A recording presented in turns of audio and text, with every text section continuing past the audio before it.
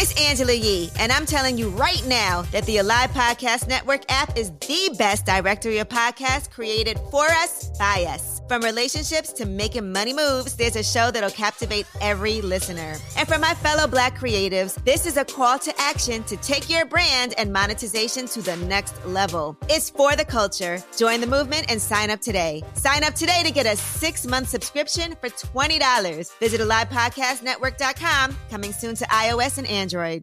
We lived in a one-bedroom apartment. My mother and father had wound up getting a divorce, wound up living in a one-bedroom apartment with my grandmother, my mother, and all 5 of us. And it's so powerful because, and then I got to say this, we went to a private school. Wow. And nobody in our private school knew that for a year, we didn't have lights, we didn't have gas, we didn't have a phone, but we had hope. Woo! Come on, somebody. See, Hope is important, man. Hope is being able to see past today. And so my parents did a wonderful job, man. We lived in poverty, but they never allowed poverty to live in us. I searched all over the world, struggling to find it. Then I met my boy, David E. Simons. Yeah, I searched all over the world, struggling to find it. Then I met my boy, David E. Simons, yeah. Discover my gift, yeah, yeah. Discover my gift, yeah, yeah. With David E. Simons, yeah. Discover my gift, yeah, yeah.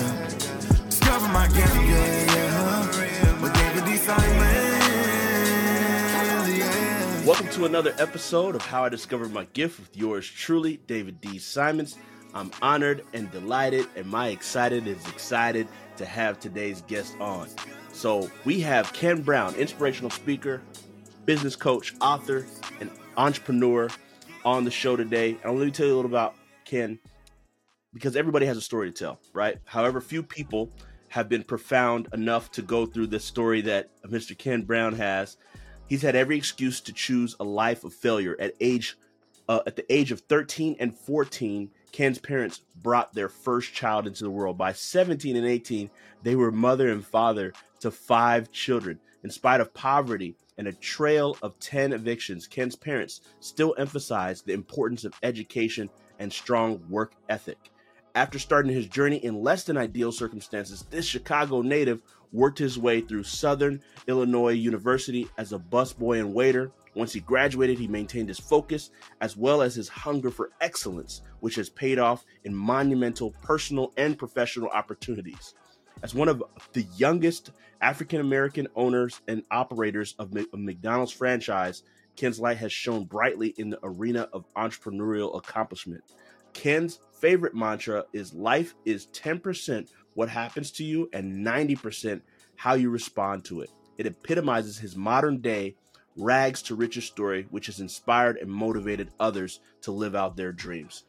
I want to just say to y'all from a personal bio from me to Ken, he's a tremendous brother. Like, sometimes you meet people behind the scenes, in front of the scenes, and they could be different characters. He's the same character, same person, the genuine heart. He has a servant's heart. He has a servant's mind. He's always there to serve people, and I think that's what's made him successful. It's always just genuine and kind and true. He's also hilarious, as you'll learn today. But it's truly an honor to have Ken on the show, someone I admire, respect highly, greatly, and he's doing it in many ways, as a husband, as a father, as a businessman, as a man of God in every area. So, Ken, welcome to the show, my brother. Thank you so much for being on.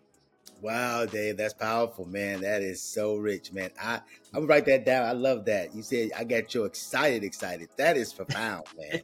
Profound. Yeah, I'm delighted and honored, man. Kingdom social media, man. I love it, bro. Anything Kingdom, brother. Anything Kingdom.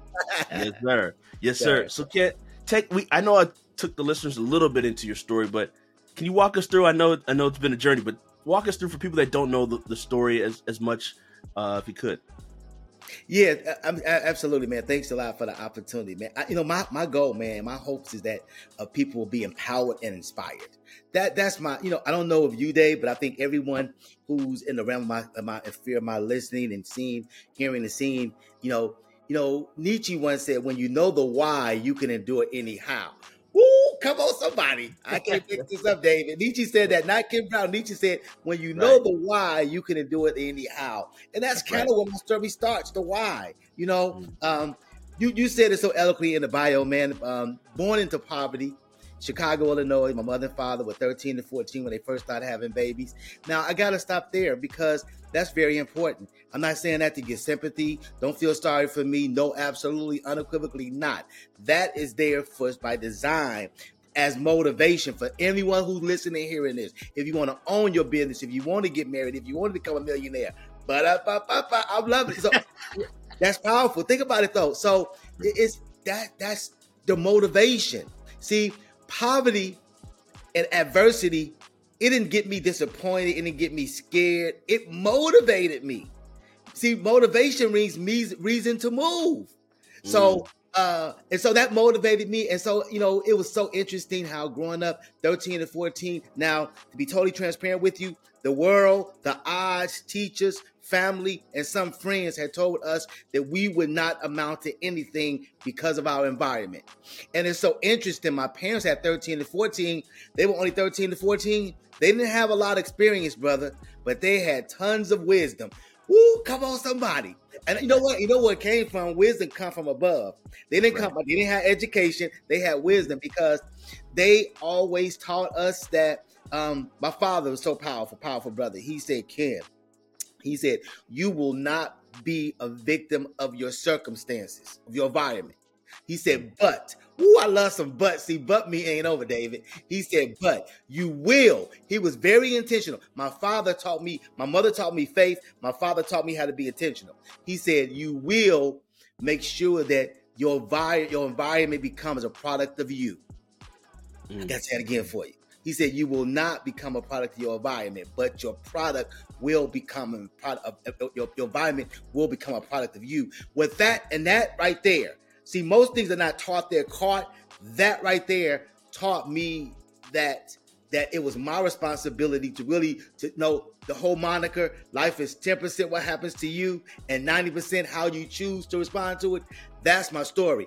David, life had dealt me a hand.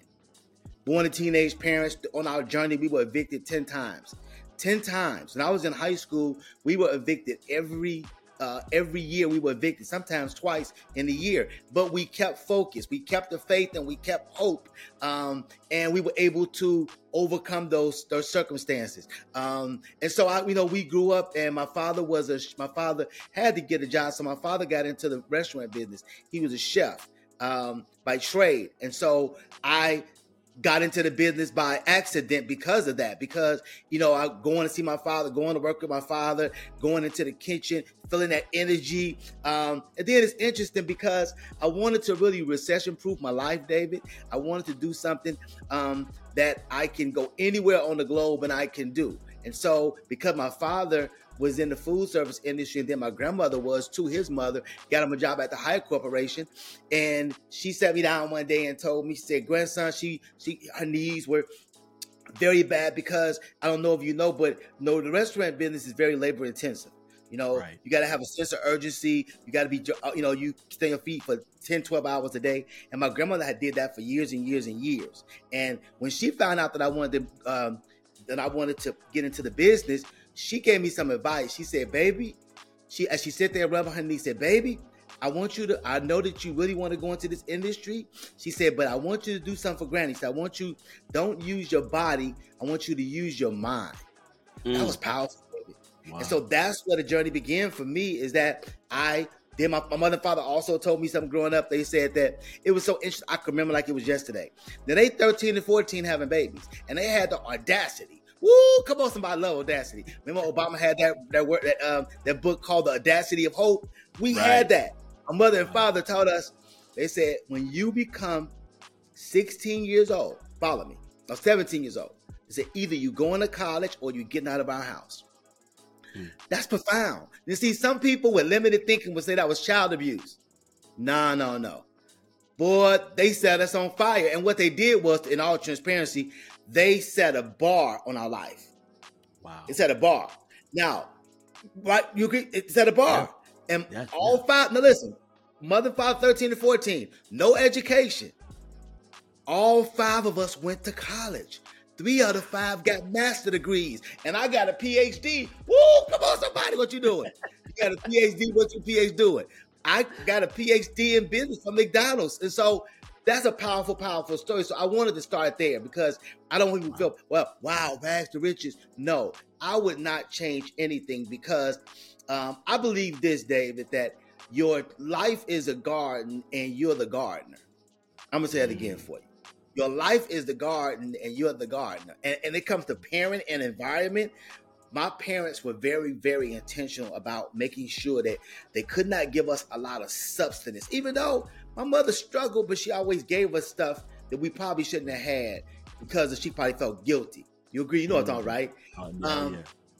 But it was so powerful because what that taught, that taught us hard work, dedication, commitment, sacrifice. So that environment was so rich that but they didn't give us a lot, but they put a lot of stuff into us. Does that make sense? And so we were able to overcome those obstacles, man. And we all went to college. I never forget, I wanted to major in hotel restaurant management, and I wound up finding about Southern Illinois University, Carbondale, which was far enough. It was 500 miles away from Chicago, and it was in a tri-state area. So it bordered Illinois, Tennessee, and Missouri. So I was able to get far away from my hometown so I could get financing. Come on, somebody, in-state. So I was in-state at the tip. And so I needed to get away because at the time when I matriculated to go to college, we lived in a 1-bedroom apartment. My mother and father had wound up getting a divorce, wound up living in a 1-bedroom apartment with my grandmother, my mother, and all 5 of us. And it's so powerful because, and then I got to say this, we went to a private school. Wow. And nobody in our private school knew that for a year, we didn't have lights, we didn't have gas, we didn't have a phone, but we had hope. Woo, come on, somebody. See, hope is important, man. Hope is being able to see past today. And so my parents did a wonderful job, man. We lived in poverty, but they never allowed poverty to live in us. Man, you got to write that down, somebody. That's gangster, isn't it? That is. That's how I can't make this up, David. So we lived in poverty, our environment, right? Because your where you live is predicated upon your income and your resources. But life is an inside job. See, they gave us a wealthy mindset. They gave us a vision. They gave us purpose. Because they were passionate, we inherited passion. And the greatest gift they gave us, David, was the gift of faith. Woo, I'm a man of faith, man. I believe that all things are possible through Christ. Oh, come on, somebody. Come on, somebody. So I go on, but that's my story, man. Born in humble beginnings, from Chicago, and wound up going to college to major in hotel restaurant management. And just an amazing, amazing journey that I wouldn't change. Wow. I love that, Ken. And you wow, it's just the lessons your parents instilled into you. Obviously, it lives in you and strong, and it's like a guiding force. It sounds like it's been for you.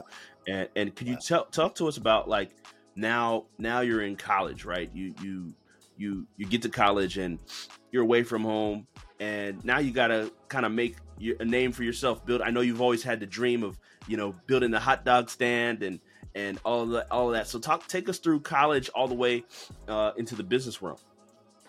That's powerful. Great question. So let me digress. So in Chicago, being from Chicago, I was exposed. Exposure is powerful. Exposure. Told you, environment and exposure.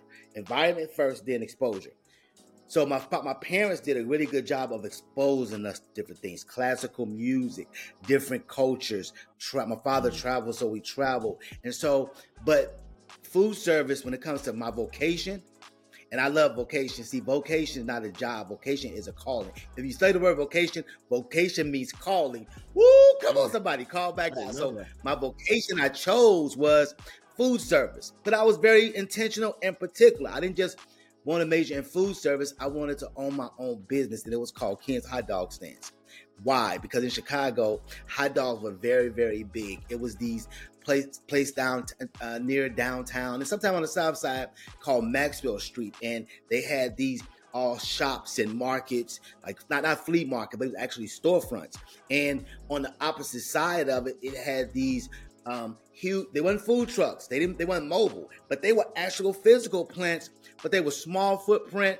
And I'm back then. I don't know where I get it from. I have this business mindset. I'm looking at their overhead, the small footprint. It had grills and hoods and fryers, but it was just enough space to operate. And I see these lines of people waiting for these hot dogs. So I said, I'm going to open up Ken's Hot Dog Stands. And that's powerful because most people have a dream and a vision, but they never give it a name.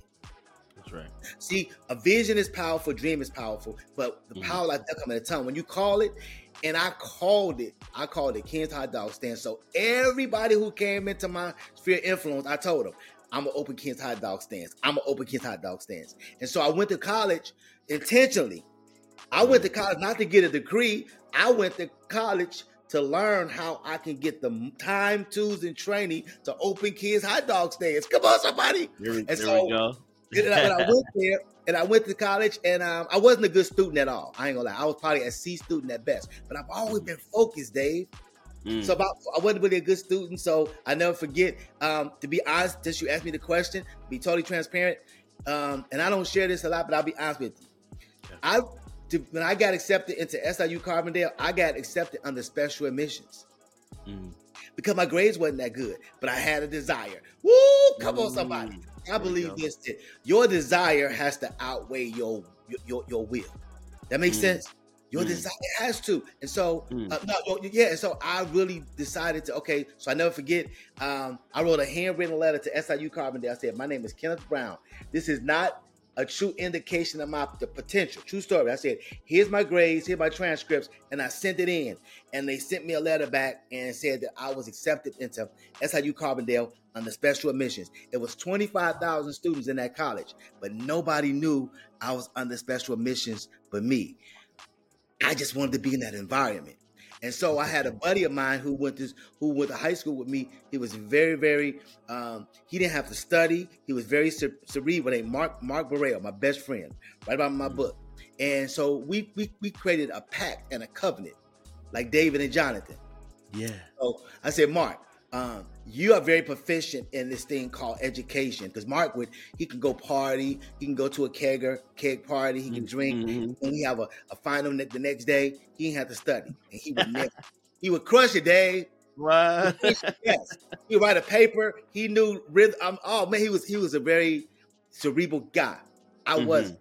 I had a little swag. I was sociable, so we made a covenant. We did, Dave. We made a covenant. I said, you help me get through school, and I'll help you garner some swag. Just roll with it. There we go. That was my first strategic partnership. Woo! Come on, somebody. I love it. It was. I can't make this up, Dave. And so I let him roll with me. When he rolled with me, he got influence and got swag, right? Because the law of association says you become the top 5 people you surround yourself with. Woo! That's right. Come on, somebody. That's right. So by me hanging out with Mark, I got a little more proficient in studying that habits. Hanging out with me, he got a little more swaggerlicious. So it was a win-win proposition. And so went through and got off academic probation quickly, first semester. Then I got so focused that kind of ignited something in me. I said, damn, I can't do this if I focus. So I wound up, fast forward, I joined the fraternity, and then my fraternity brothers had on-campus interviews. Now, I'm first generation, so my parents couldn't coach me, so I had to go find coaches. You feeling me? Right. That's very important. See, people complain, well, I don't have a father, I don't have a mother, but I remember this song growing up, on Sesame Street. Who are the people in your neighborhood? The people that you meet walking down. That was so profound, brother. So what that taught me is it don't matter what happened in your household. That's important, but if you don't have your household, you got to go outside and get it. So I did that, and I surround myself with people who were smarter than me, who knew more than your fraternity brothers, and they told me, Ken, you're serious about this food service thing, and so they said, you go do an on-campus interview. So I did an on-campus interview, and they kind of coached me, told me to put on a dark suit, white shirt, a power tie, which is a red tie, make sure my shoes were buffed. I didn't understand why, but I did it. David, I had an on-campus interview with Aramark. Now, Aramark is actually a leader in our industry, in the food service industry. And so I had a first interview, really, of a big interview, and I crushed it. The guy named Rick Webb, I never forget. I was there before he got there. It was raining that day. He was a little bit late. So then I got to command the interview. And when Rick came, when he got done with me, just telling my story, just telling my passion.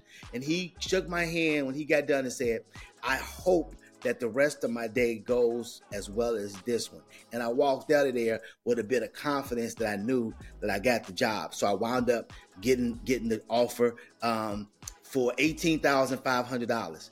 Man, I thought I was rich. I called my mother and said, yeah, I'm coming home. We rich. I'm about your house. Dave, you laugh, man, but I did that for real. $18,500 in 1988. I thought I was, woo. That actually is a lot of money, though. And if you look at the inflation and all that, right? I mean, come out of college. After college? Yeah, come out of college. Yeah. I was one of the few people, not bragging, but I was one of the few people who I've actually matriculated in the discipline in which I chose. I got a job in it. So I went to school for hotel restaurant management and got a job in that industry. And it's interesting. Life is 10% what happens to you, 90% how you choose to respond to it. So after that high, I get the job. And I never forget, my first assignment was National Louis University. It was a college, and it was a college that was right down the street from Northwestern University in Evanston. Beautiful campus. And I was the assistant food service director. I had my own desk, had my name on it. Oh my goodness, man, it was powerful. And I said I thought I had made it. And after 6 months, I never forget going to work one day, and Mary, I was the assistant director and Mary was my director. And Mary called me into my office. She came in my office and sat down and said, Ken, we got to let you go. Now, in my mind, I'm thinking, okay, I'm getting promoted. Where am I going? I'm doing it, never get written up, no competition. So she said, we got to let you go. I'm like, where am I going? She said, you're fired. What? I was devastated, David.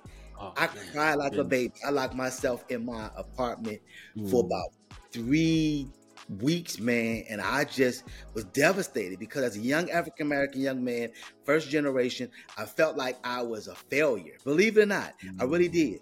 And so I locked myself in there, man. And so after you know what? Then I got kind of mad because I said, my parents lied to me. They told me, and the world lied to me. They told me, go to college, pick a discipline, do the right thing, go to school, get an education, get a job, and you made it. I checked every box off. Then I get there after 6 months, she fired me. And let me say this to you. I'm looking for Mary. So, see, don't be conformed by the patterns of this world. Dave, I'm telling you, look, don't be conformed by the patterns of this world, but be transformed by the renewal of your mind. I had to change my mindset. That's why I'm looking for Mary, because I got something for her. Yeah, because Mary really helped propel me into my purpose. Wow. Did that make sense? Yes. Because like everybody else, I was going for the 40-40 plan. 40 hours, 40 years for a 401k. Woo, come on, somebody. Yeah. But God. See, the Bible says many other plans of the man's heart, but it's the Lord's purpose will prevail. I had a purpose, but God's purpose trumped my purpose. And Mary had to do what she did because knowing my DNA, knowing my mindset, knowing my personality, I wanted to go in there and dominate, climb the corporate ladder, yada, yada, yada, after I got in there. But God had something bigger and better in store for me. And that's so interesting because I never forget, when we used to get evicted, my mom used to always tell us, God got something bigger and better in store for us. And we would get these new houses. We wouldn't stay there long, David, but every time they were always bigger and better. Oh my goodness. That's how I got there, man. So pretty exciting stuff, isn't it? Yeah, man. So how do we get from there? You're now getting launched into your purpose. Mary is the catalyst. Okay. You've had this dream, this vision to build this hot dog stand and be in the restaurant business and own your own thing and how do we move and transition now to get into the franchising world and all that? How does that happen? Perfect. That's a great question. Great question. So after Mary, I had one of my fraternity brothers, Sean Moore. I'll call him out. That's why it's important to have people around you that is going to hold you accountable. And see, most people, they have fans around them, but I have true friends, and I only have a couple. And what thing about fans is, fans sit back and that a boy, they applaud you, they let you off the hook, but friends don't. True friends don't. Mm-hmm. He allowed me he gave my space for a few weeks. And back then we had an answer machine, so I would let it just go to the answer machine. Literally, I wasn't washing up, I wasn't bathing. I was like dark in the house, spread eagle praying to the Lord. Why? My God, why have you forsaken me? Real talk. I'm serious, seriously. And then I would get up sometime and listen to the voicemails. My mother would call, my girlfriend would call, my boy, and I would. So my boy calls it Ken. I'm coming over to get you Friday. Get suited and booted like we taught you. We're going to an interview, and I'm obedient. I went there begrudgingly, and we went to a minority job fair, and we went there, and it was refreshing. So we saw all these companies, and I saw Wendy's. Now I didn't have respect for fast food. I wanted to own King's hot dog stands. Mm-hmm. So I went there just for shits and grins. I could say that, right? And I gave my resume, and they took my resume, and then the next step was, if your resume was robust and it had the right components, they took you to phase 2. So they took me behind a curtain, and then they interviewed me. Then they took me into an office, and they said, "Hey, we want to make you an offer right there on the spot." And now remember, Mary I matriculated, got recruited 6 months. I was making $18,500. They paid me $25,000. I got fired and got a raise. Come on, somebody. It's sorry. Can't make this up. See, many are the plans of the man's heart, but it's the Lord's purpose that will prevail. Woo! Come on, somebody. And so that fueled me. That gave me hope. So then I made a decision. I said that's when I became an entrepreneur. I'm going to say that again for you. That's when I became an entrepreneur. And it was funny because I was already a new entrepreneur in my mind, but then that really cemented it, because I said I'll never work another job a day in my life. Because a job, you work $, you exchange $1 for hours. I said I'll do is I'll do paid internships. I coined this phrase called paid internships. I said, everybody, my father always taught me growing up that the masses are the asses. Let everybody else go to work, change $1 for hours, 40 hours, 40 years 401k, but not me. I still went to the same space as them, but mentally, I went there to learn, earn, so I can move on. Woo! Come on, somebody. I went there just to leverage and take full advantage of the opportunity. Growing up, I was taught in my environment that you never, ever take a person, place, a thing. No, take full advantage of every person, place, a thing that you come in contact with. Now, that's diabolically opposed to what the world teaches us. My parents taught us this. I'm going to say it. They said, not don't, can. They said, your job, your assignment is to take full advantage of every person and every opportunity you get, but never, ever, ever, ever take a person or opportunity for granted. Oh, that was rich. That was nugget right there. So that was the approach that I had with these quote unquote jobs. They wasn't jobs, they were paid internships. So I'm gonna go in, I'm gonna earn. So I'm giving time. But while I'm earning, I'm gonna learn. Woo, come on, somebody. That's called leverage. There we go. Yeah, guess what I'm gonna do at the end, Dave? And then I'm gonna move on to something bigger and better. So I strategically started putting together my exit strategy. Real talk. I had like a 5-year exit strategy. I said, I'm gonna go. I worked with the Marriott Court. I worked with Wendy's. I stayed there for 6 months at first. Wow. Stayed there. I learned. I earned. And then I moved on. And it was so interesting, Dave. Then I went to the Marriott. I learned. I earned and moved on. But when I took these opportunities, jobs, paid internships, I didn't take them for money. I took them for, okay, what did I need to become an entrepreneur? What skill set, what mindset was I deficient in? And how can we call it partner for results. So these big companies got all these resources. So I said, I don't have the resources, but I got a skill set. Woo, come on, somebody. So if I take my skill set, plant my skill set around these resources, it's fair exchange, no robbery. Because when you work in a job or paid internship, that's why I always believe that you should always deliver more value than you get paid for. That's right. That's where I got that from, because I would take these paid internships and I would hear everybody else complaining and murmuring about they didn't make enough money or this, but I was there. My energy was high because guess what? I was on purpose. I knew that it was temporary. You know what I'm saying? Because I had a goal in mind, kids hot dog stands. And so I did that, man. And so I took the job at Wendy's. I learned about customer service. I learned about leadership from the best. See these major companies, man. I love franchise space because one thing about franchises, they're big on systems and processes. And I'm a big systems process guy because I ain't that smart. But you give me a system and a process, I'm killing it. I'm crushing it. And I love systems. System means save yourself time, energy, and money. Woo! Come on, somebody. Here we go. Dave, good. I would go into these companies, and unlike everybody else, I wouldn't focus on the politics. I wouldn't focus on the people. I would study the system. I would take it home.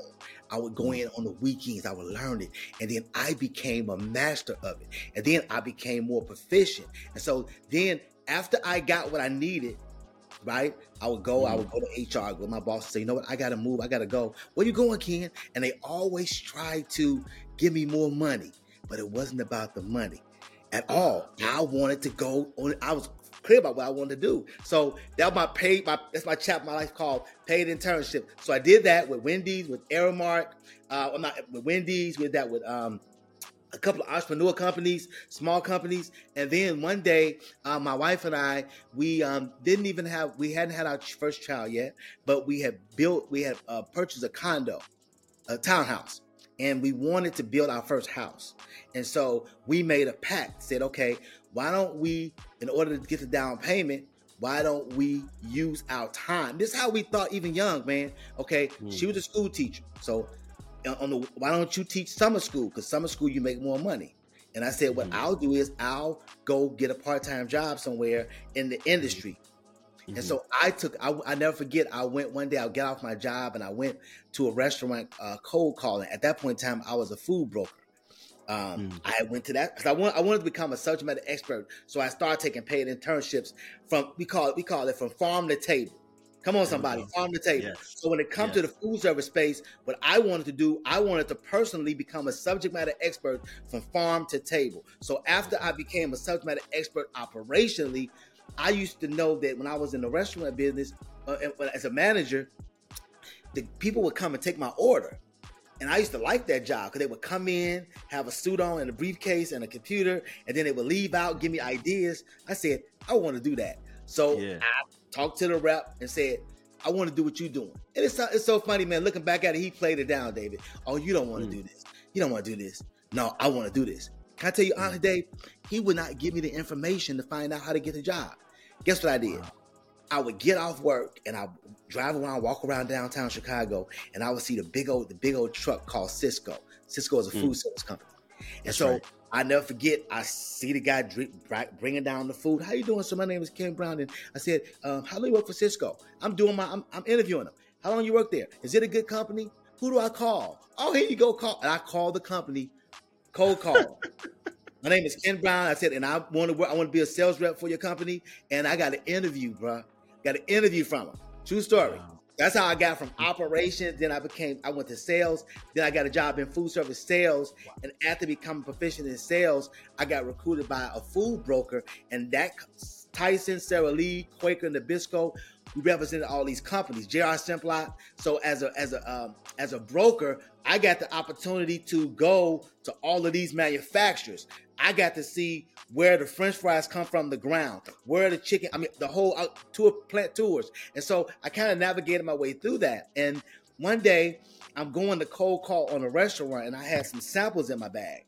and I was going home and I wanted to stop, and I stopped at this restaurant and I had samples. I never forget, the guy name was Ted, and I gave him the samples, and he told me something that was so powerful. He said, Ken Brown, he said, I don't need samples, I don't need food, I need people. I'm opening up my new business, my new restaurant in 2 weeks. I don't have enough people. So I left the samples and went home. When I went home, and this is the power of association and having the right people around you to speak life into you. Right. The Bible calls it iron sharpens iron. That's right.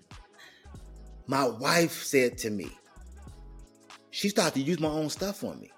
I went home. How was your day, babe? I said, it was fine. I said, I went to that beautiful restaurant, and I'm telling her about the aesthetics. And I said, oh, yeah, and the guy there, I said, I tried to tell him some food, but he told me he don't need food, he need people. She said, hold up, wait a minute. She said, hey, cowboy. She used to call me cowboy because I'm happy. She said, aren't you going to open your own business one day? What about Ken's hot dog stands? And she said, you can't be what you can't see. She said, you should go help that guy out. That's pretty, that one conversation right there, really, like Mary, that encounter, that conversation, it was a game changer. Wow. I went over there. The Bible tells us to be great, you must truly first serve others, right? That's right. Now, I went over there with my ego. How you doing, Ted? You need people. I can help you out. Okay, I can manage the place for you. Hold up, Ken. I don't need a manager. I need servers. Servers? Who you talking to? You got me messed. I think it is. I got a degree. Who you think you talking? I'm on hot dog stands. Now, this is my mindset. This man owned the business. I'm on. So, and he said, I need servers. So I humbled myself. And he gave me an opportunity to serve tables at his restaurant. As a matter of fact, true story, the restaurant was a grand opening, and I never forget, I had never served tables in my life before, David. Never, ever, ever, ever.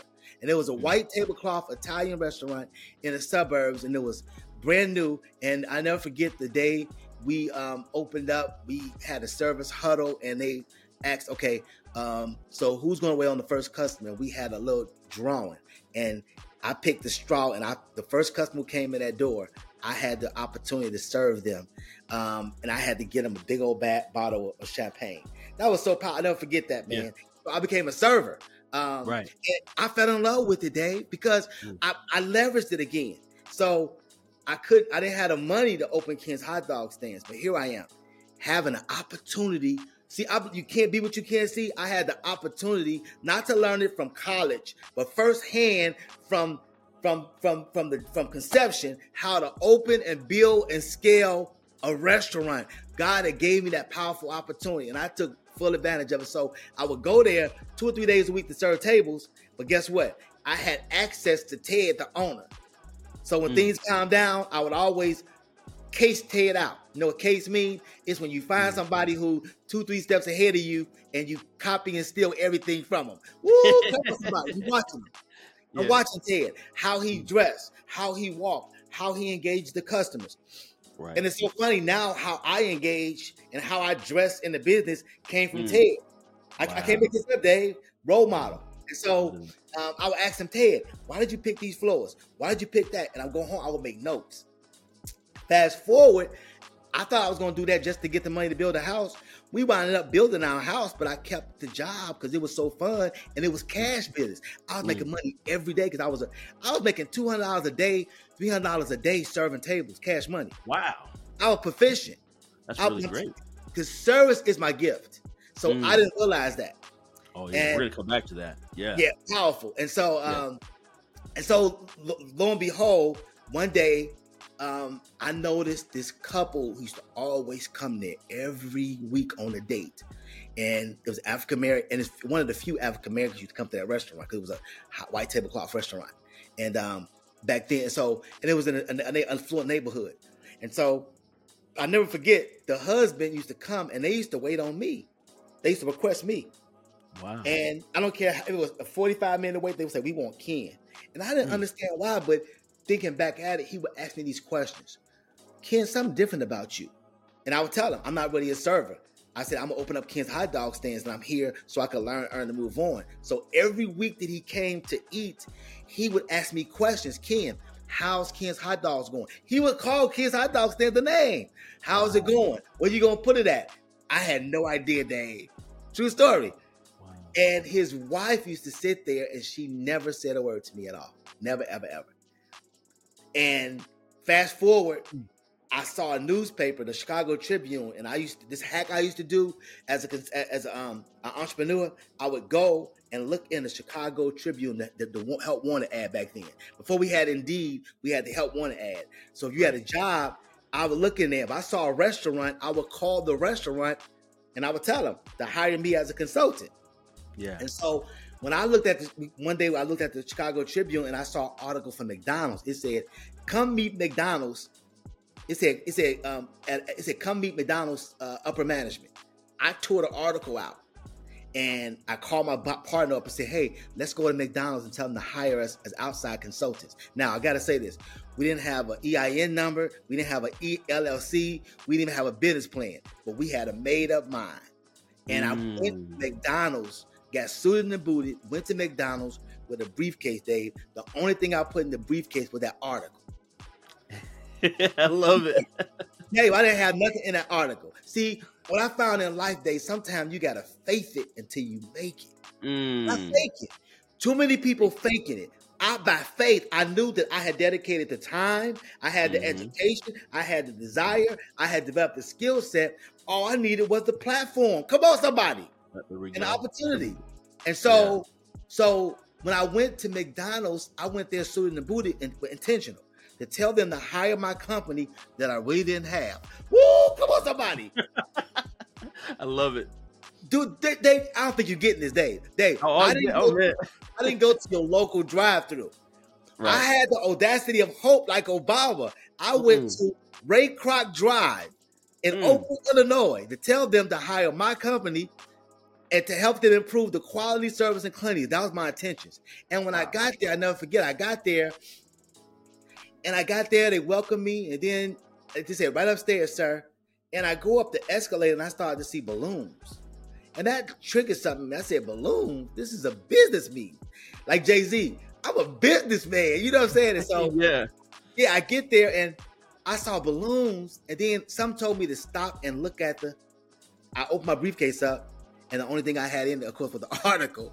And it said, "Come meet McDonald's upper management at a job fair." Dave, I didn't see job fair on there. And I know, because I know now, looking back at it, if I would have saw job fair, I would not have went. That's how I know it was all God. Wow. See, let me digress a little bit. Growing up, we were evicted 10 times. I noticed something.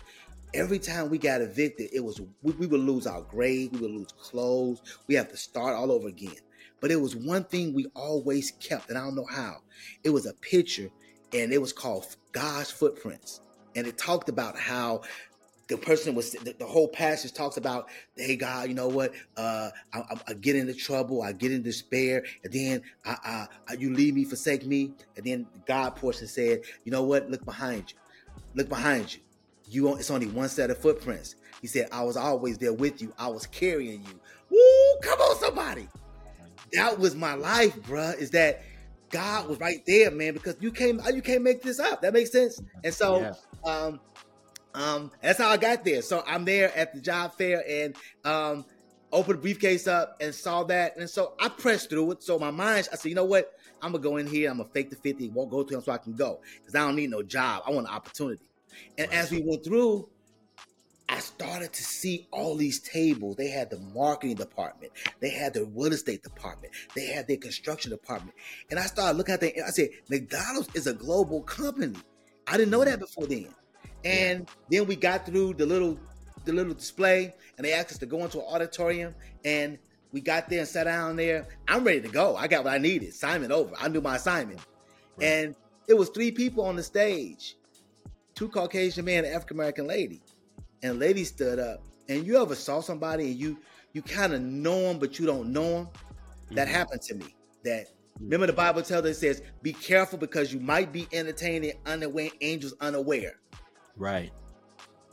So I get there and I saw the lady and I didn't know her. So fast forward, they got done and they wanted to have a receiving line.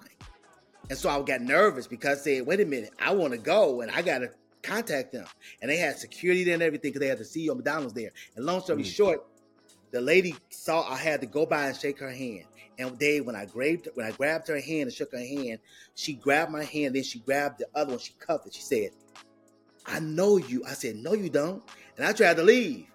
And she called over the CEO of McDonald's, Jack Greenberg, and all of his whole entourage. And she told him, she said, this guy right here, she said,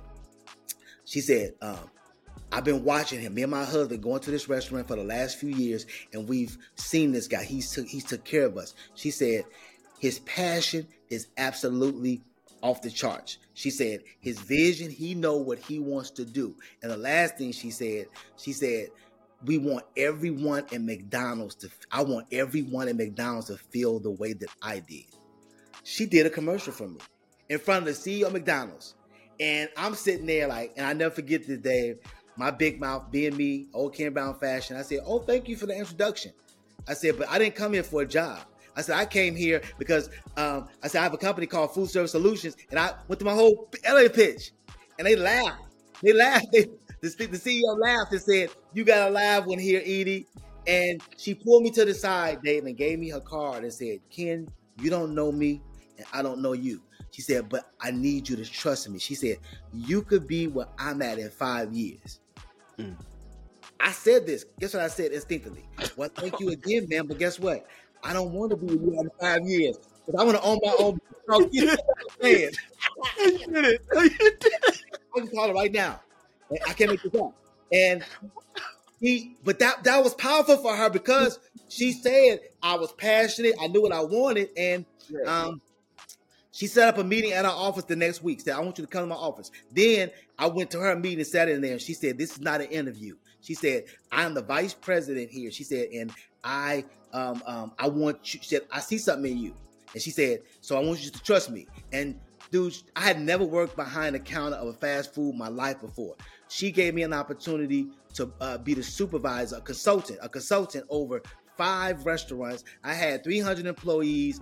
I think each store was doing like almost like $1.5 million a year. And so instantly, I went from being a server to a consultant with McDonald's, dude. No background check, no nothing. And so it's so powerful. Remember, when I talk about in order to get promoted, you got to be overqualified in your current position. Now, She had never talked to me, touched me. She saw me in action.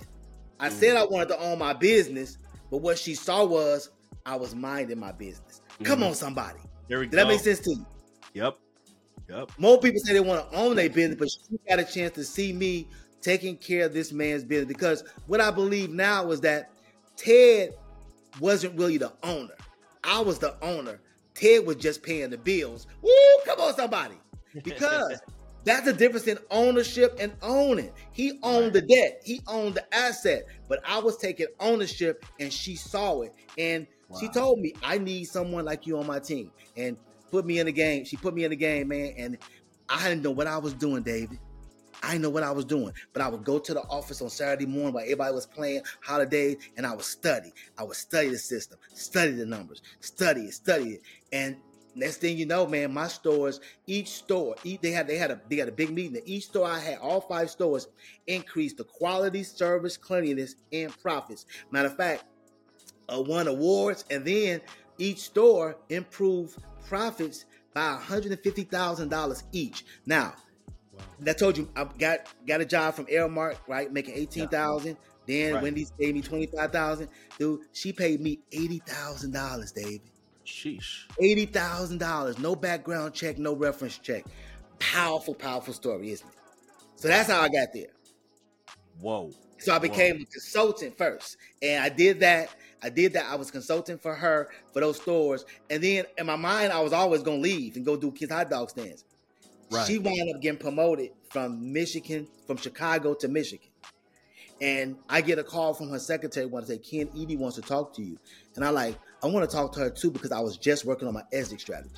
And I was going to let her know, thanks for the opportunity, but I'm going to do Ken's hot dog stands. I never forget, I was in my basement on the phone and I had her on speaker, and she said, Ken, I want to thank you. First of all, I'm very proud of you. She said, I took a risk with you and you nailed it. She said, you nailed it. She said, you improved the quality, service, cleanliness, and profitability in all the stores. And she said, I want you to come down to Michigan. And I'm listening, but I'm not listening. Because I'm already checked out. I'm like, I know what I got to do. I'm working my plans of the God's plan. Come on, somebody. I'm working my plans of the God's plan. And she said, Ken, I want you to come here because now I'm the vice president over the entire Michigan region. And I'm putting together my high performing team and I want you. And I said, well, Edie, no disrespect, but I don't move for jobs. Woo. And she said, what did you say? I said, I don't move for jobs. She said, Ken, did I say job? She said, I watched you, how you took ownership of those 5 restaurants. And she said, most people say they want to become an owner. She said, but you took ownership. She said, I'm talking about you. She said, when I first met you, you said you wanted to open your own business. I'm giving you the opportunity now. What? Ba-da-ba-ba-ba. That's when I started loving it. Oh, come on, somebody. So, true story. So I had to drive up to Michigan from Chicago to Michigan, drove up. I can't make this up, Dave. I had no CPA, no lawyer, no family, no friends. I drove up just blindly by faith. And my book called Leap of Faith because of this. Drove up 94 by faith and went to their corporate offices, their regional offices. And I got there. It was the most beautiful office I ever seen with this beautiful oak table and the black chairs. And I walk in there and there's 12 people. This is the vice president, the president, the marketing chief. And me by myself. And Dave, they slid this packet to me about that thick. It was a franchise agreement. And all of them I said, Ken Brown, we heard about you. I'm like, heard? Dave, we didn't have Instagram, Facebook back then, bruh. Woo, come on, somebody. My father taught me something growing up. He said, Ken, he said, your actions should speak so loud that people can't hear a word that you say. I'm going to let that marinate. That's gangster. Yeah, that is. People talk too much. You got a PhD, what you PhD doing? And so she saw my fruit. She saw, the Bible says too, you know a tree by its fruit. She saw the fruits of it. I'm sitting there with this McDonald's brass and me, born to teenage parents, evicted 10 times. I'm sitting there with a franchise agreement. And I'm looking through it, Dave. Faking the 50. Didn't know I was looking at all these words out, thou, art, art. And they said, so Mr. Brown, how does it look? I said, well, I got to let my lawyer look at it. I didn't have no lawyer, Dave. It just sounded good. Yeah. I love it. And so I signed it right then. And that day I became see, if you look at the history of McDonald's owners, it's a long process. You got to go through so many loops. You got to do.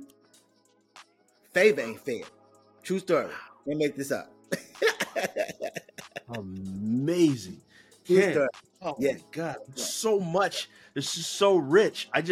Listeners, as you're hearing this, I'm sure there's just so much you can pick up from Ken. The power of persistence, having a vision, serving people, taking ownership as if it's your own. He treated like all the dots connected, and literally, if one dot didn't connect, it wouldn't happen. Right? If you hadn't gone to the Cisco guy and asked him for, who is the person? Thank you, Dave. How's the person? Like there's so much, and it goes back. So you take this back. I'm like, your life is a book, and we'll tell others, we'll tell people to get your book too. But your life is a book because you go back to the story of what your dad and your mom taught you. Yeah. Your mom taught you faith. Your dad taught you intentionality. You use those principles of faith and intentionality to literally steer the course and direction of your life. Had you not been born in the way the circumstances you were born into, the faith and intentionality spirit may not have been as strong in you as it is. And that's what made you who you are today. And it's these successes are a tribute to those principles that you learned from childhood. And man, this is so phenomenal. I've heard your story in other capacities, but this is on another level. It hits, and I know we're not even done. So Ken, we rarely do this, but we have to have a part 2. Like there's so much that we have to dig in. But what I want us to do for the rest of this interview is, and then we're going to pick back up in the second part. But what I want us to do is take us back to the gift of service. Like you said, what's you said your most dominant gift is service. Take us back to how you identified that, when you identified that, and that whole journey. That's a great question. Most things not taught, they're caught. Environment. I watched my mother growing up. My mother and father, once, in all fairness, my mother and father wound up getting divorced for 13 to 14. Life had just happened to them. And they took the best, they took lemons and made lemonade. But they actually grew apart. And then after my mother and father grew apart, I noticed that our lifestyle shifted drastically because my mother was a homemaker. My father was a breadwinner. He worked 2 jobs, sometimes 3, to provide for us. They built houses. My father was a great provider. And so once my mother and father got divorced, my father had to go on with his life. And so he had to still pay, not child support. He still had to provide for us. But it was 5 of us. They have us in private school.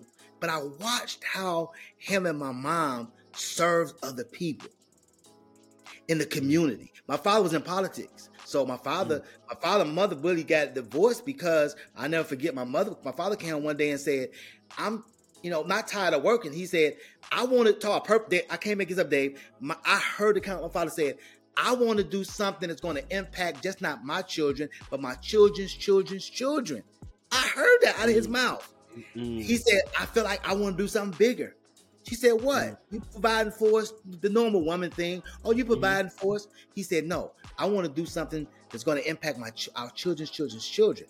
And guess what he wanted? He went from he was a chef. He was an executive chef for the University of Chicago. He walked away from that and he went into public service. He ran for alderman. He supported the people who ran for president back in the day. He went around the country campaigning for them. So I'm going with him on the road campaigning and service. So I got to see service. And then my grandmother, they actually had a spirit of service, and I caught it. So I we didn't grow up seeing selfishness and look out for yourself.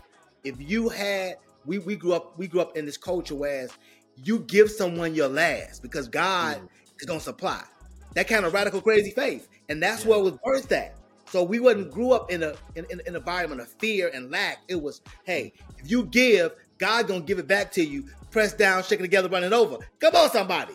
And I took that, and then once I got into the food service industry, it was game over because every day I woke up. Every day I woke up and I went to work, it wasn't about me, but it was up to me to provide service to people. And there was something about the feeling you get when someone says, thank you, the smile. And then, in the food service industry, food is that equalizer.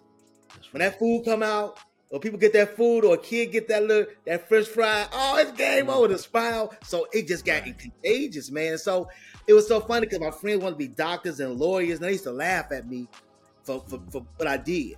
But look how it worked out. I ain't gonna lie.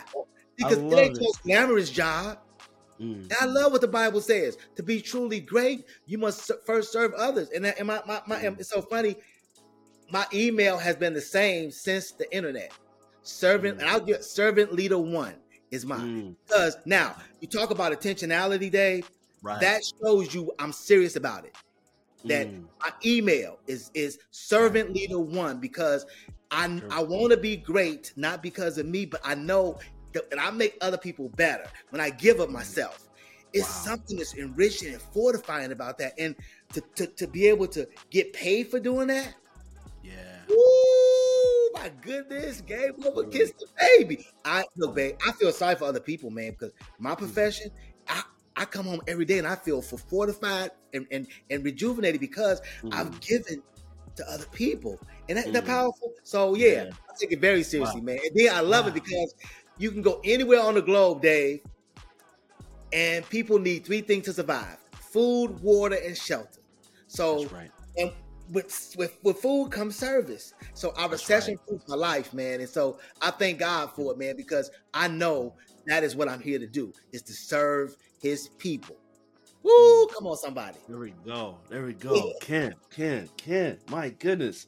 You just blessed. I mean, this so impactful. Your journey really gives hope and inspires people. There's really no excuse for anyone, right? It doesn't matter. And really, we all have, as you talked about, the ability to use our mind to get where we want to go. Like, you allowed your mindset to literally steer the course of your life. You didn't allow anything to stop you. So, like I said, this is going to be we're not going to end our episode because we got another episode we have to do.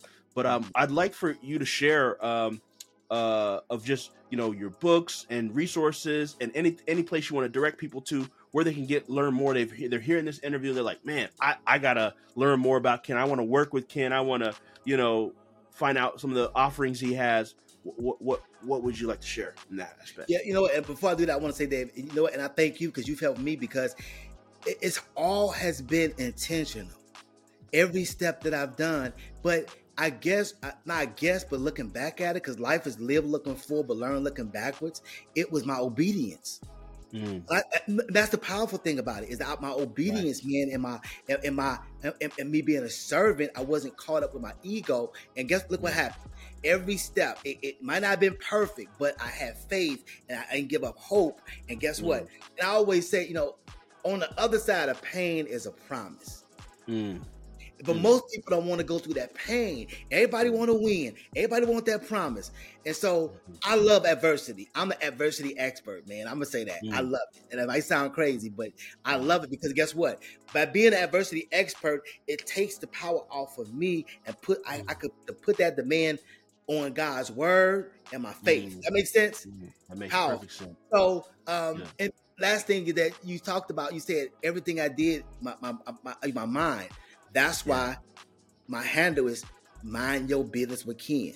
Mind your business. Yeah. Everybody who listening and looking at this, that is the key to success. Don't look at everybody else. You mind your business. I love in Luke when Jesus was going to the temple. You got the synagogue and you got a temple. See, one you go to pray, one you go to study and learn.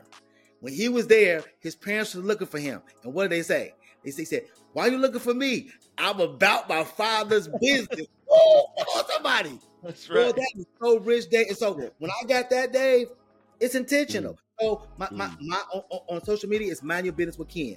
That's right. And so my workshop seminars, Mind Your Business. I do leadership training, Mind Your Business. But you can find out everything you want about me at KenBrownInternational.com.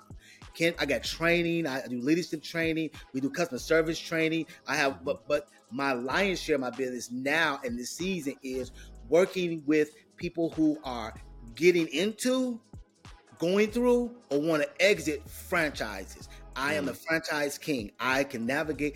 When you did business with McDonald's, there's no franchise that I cannot show you how to get into, get through, and exit. I have three award-winning books and resources on our website. A Leap of Faith, which is the story I just told, but it goes in really detail. One of my favorite. I love that book, but my favorite is Life.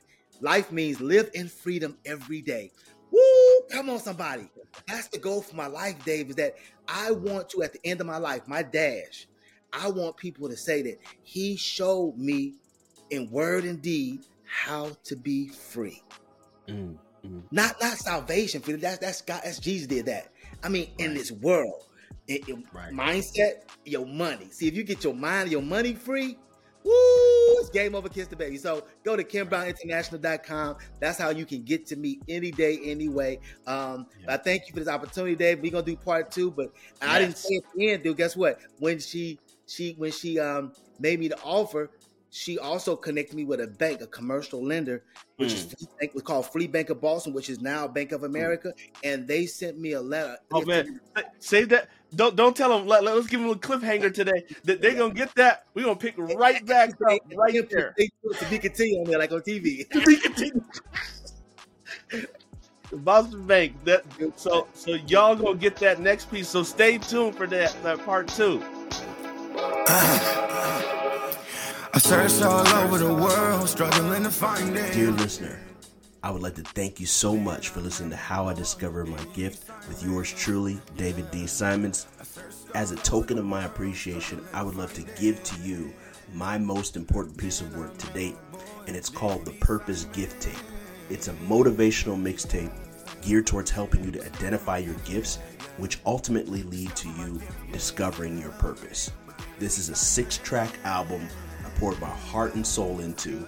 It includes beautiful beats and amazing spoken word over it, and I'd love to give that to you as a free gift, as a token of my appreciation for being a part of the community. So to get your copy, all you need to do is go to podcast.daviddsimons.com. That's podcast.david, the middle initial D, Simons, SIMONS.com, and get yours today. Thank you for being a listener. I'll catch you on the next episode.